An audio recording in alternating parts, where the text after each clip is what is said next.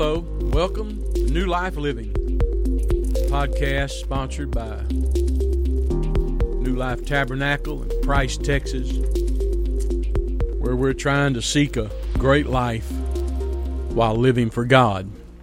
2 Corinthians 5:17 talks about being a new creature. But I'm here to tell us a new creature still can have some old bad habits. And we're trying to figure out how in the world do we live a great life while we live for God. Hey, I'm your host, Pastor Randy Hennigan, and you'll find New Life Tabernacle here in Price at 3635 Highway 42 South, and easy to find.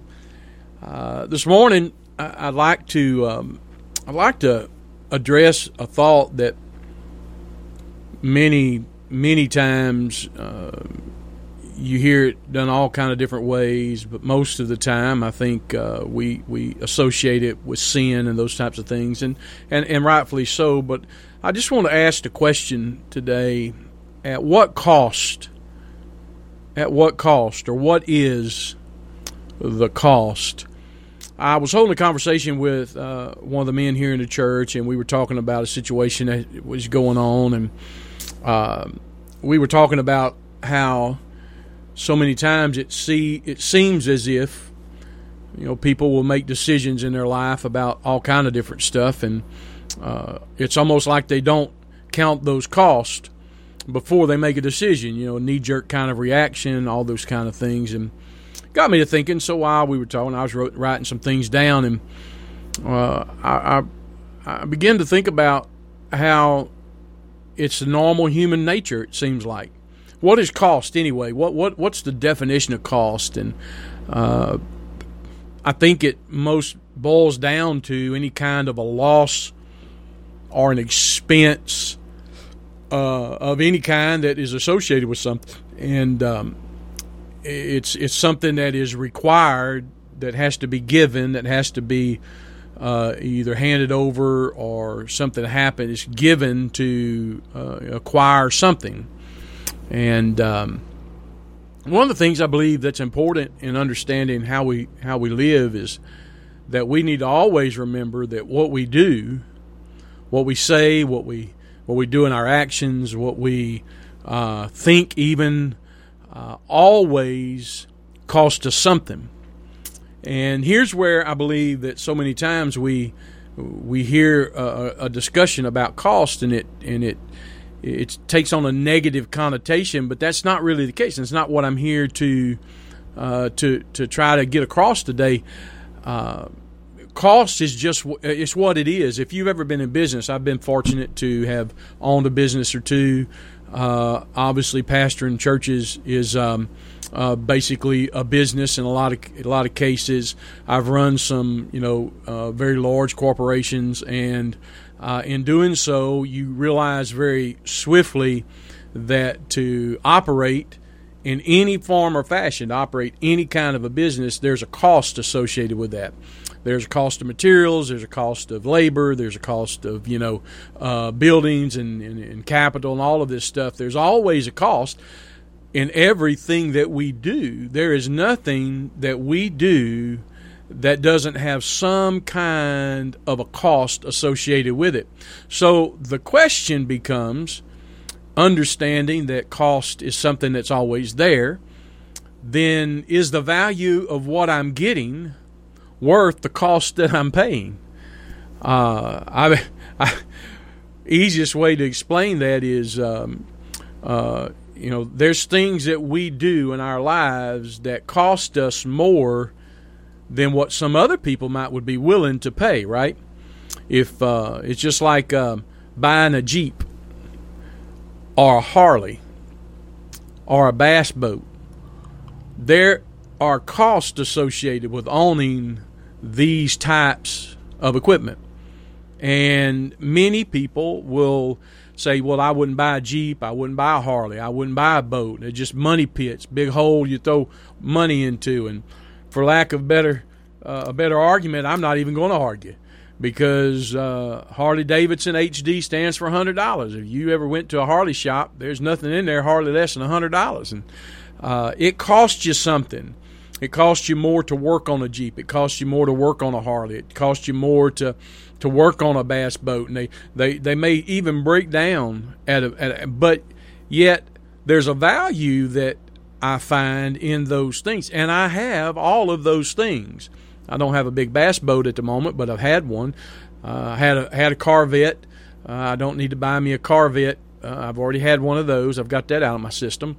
But I own a couple of Harleys, and I own a Jeep, and don't plan on getting rid of a Harley and a Jeep. Plan on having a Harley and a Jeep until I can't ride no more or drive anymore. And there's a value associated with that for me is worth the cost of keeping them up. And to me, that value is not necessarily a monetary value. It's a feeling. It's a sometimes it's a prestige thing, and you say, well, you're not supposed to. I didn't say prideful. I said a prestige thing. I like to say I own a Harley. I like the sound of a Harley. It's the reason I don't own a Gold Wing. I can't get a Gold Wing to sound like a Harley. If I could, I would own a Gold Wing.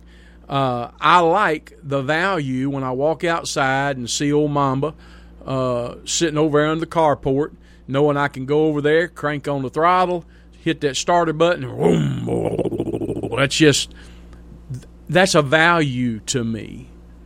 What we view as valuable will always dictate our acceptance of the cost that's associated with it. Some people say, there's no way I'd spend $25,000 on a motorcycle. It's only got half the wheels of a car. I get that. But that same person may go out and decide, well, I want to buy, I'm going to go out and buy a Mercedes-Benz. Well, I wouldn't buy a Mercedes-Benz because I think you're paying too much money for the same thing you can buy in a Chevrolet or a Ford or a Dodge or a Honda. What we view as valuable. So everybody's view of what is valuable is different. I look at our lives and I can tell you what you view as valuable by the decisions you make, by the acceptance of the cost that it costs you. I've got friends of mine, good friends of mine, really, and acquaintances as well that they're not church-going folks, and they view a night out on the town as something very important. They'll plan their Friday night out or their Saturdays out, or they're going to plan this bar and then we're going to go to that bar. And I look at what they do, and then come Monday when they're hungover and their head's hurting, or 10 years down the road when their liver's shot, I go, was the value worth the cost? They view it as valuable. They view it as something that's acceptable. They view it as an accepted price to pay, cost to pay, to have a good time, as it were. I don't view it that way. Am I right? Are they right? Well, we'll leave that up to God to determine. But I look at a lot of people's lives and I go, you could save yourself a lot of heartache by rearranging what you think is valuable. Sin always costs us a lot of stuff. Sin always does. And sin costs us things that sometimes is not monetary. It costs us, feelings. It costs us family. It does all these kind of things. And I believe you have to count the cost to judge the value. I believe you have to look at what you're going to do and take a look at what it's going to cost you before you can ever come up with how valuable that is to you. Is it worth whatever it is you're fixing to do? Is it worth to get some expected or some anticipated ends or some anticipated reward? I look at our lives, and this podcast is about how to live a great life. We're trying to live a better life, a great life while we're living for God. And I believe sometimes we leave a great life on the table because we make bad choices. We have a skewed sense of value. For the golfers that would be listening, there's the thing going on right now where just this past week you had a big merger plan, and it come out that the PGA and the DP Tour and the Live Golf and all this is going to combine, and there's a whole big argument going on about all that. And hey, I get that. I'm finding it interesting to watch and see, because I fall on the side, I think I fall on the side of the PGA players who stay with the PGA. I think there's some tradition that's being lost, and I don't trust the Saudis. I don't trust their money. I don't trust what their end game is. And I look at what is going on, and somebody somewhere, some CEO, Jay Monahan, any of these guys that are involved with the tour, the guy from Live, they have sat down and they have counted cost, and they've judged some value, and they have come up with a plan that whatever it's going to cost everybody involved, they're saying it's going to be worth this value that we perceive in the future. Whether that comes to fruition or not, we don't know, because none of us are able to predict the future. What I am happy to understand and to be able to say today is I serve the one who can predict the future. God has this way of letting us know if you live right, you're going to wind up having some good things in your life. Your life's going to be blessed. Your life's going to be blessed beyond measure in many cases, because I'm choosing to do the right thing. And so what it's going to cost me is going to cost me my sacrifice. It's going to cost me my will. It's going to cost me my sometimes even my own will and understanding, because God may want me to do something that I just don't understand, or I can't see the end at the moment. The Bible talks about seeing through a glass darkly. And that's a scary place to be. Why? Because I'm sitting here trying to count the cost, but I don't know how much value I'm going to get out of it. Could I tell you today that living for God is always worth the cost of living for God? There's nothing that He's asked me to do that was not worth the value of eternal life. Do you realize that God came down, wrapped Himself in flesh for you and me? Living for God should be a great life. Living for God should be a life that's beyond blessed. And I believe that should be the case. We just sometimes muddle the waters a little bit because we don't understand the value of that life. We don't quite see that value. We look through the glass darkly.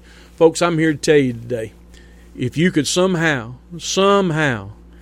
count the cost and really realize how much the cost, it's not much really. You see, He died on the cross so I didn't have to. I don't have to pay that cost. In living for God, my cost is really pretty small compared to what I should be paying, compared to what I should be having to do. I should be, I mean, really to mess up, to fall, to fail, to make a mistake, and to do nothing more than have to say, you know what, Lord, I need you to shed your blood back in my life. I need you to forgive me. And that's all it takes. Folks, that's all it takes. You can hear a lot of other stuff out there. It doesn't take penance. It don't take 100 Hail Marys. It don't take 1,000 Our Fathers. The Bible tells me I have access to the throne room. I have access straight to God. When I go to Him and I say, Lord, I need you to work on my behalf. I need you to forgive me. The Bible says He automatically does that. He covers me with the blood, and the Bible talks about how the sin's not even remembered. They ain't nobody. I tell people all the time, don't come and confess your sin to me. If you feel like it's something you got to do, I understand that. I'll hold that in confidence. I get that, but I don't need to know it. Sometimes people need to express it because it's something that's cathartic in a way, and they need to get it out. I get that, but that Bible doesn't tell me I need to just spread all my bad news all over the place. Confess your sins to Him. You know, if you're having some trouble or you're struggling in some way, yeah, maybe that's something you want to, hey, look, I'm struggling here in this area. Could you help me? I get that, but sometimes we let Satan come along and he devalues our relationship by causing us to oversee or value the cost, when really the cost in living for God is so very small. It's small. All I have to do is worship Him. All I have to do is trust and believe. All I have to do is build a relationship with. Do you realize that doesn't really cost you much except your own will? It costs you a little time, potentially. It costs you some effort to study to show yourself approved. And think about it, folks. That's really what it's all about. Count the cost so that you understand the value. And when you do, the value of living for God is so much greater than any cost that you could ever have to pay. Look, this whole day, this whole podcast is about how to really live a great life living for God. I want you to go out there and do that. Look, New Life Tabernacle, this has been Pastor Randy Hennigan. Find us 3635 Highway 42 South in Price, Texas. Look us up on Facebook. We got a Facebook presence. Look us up on YouTube. We love you. We appreciate you. What I want you to do is realize you can live a great life too. Just go out there and live for God. God bless you.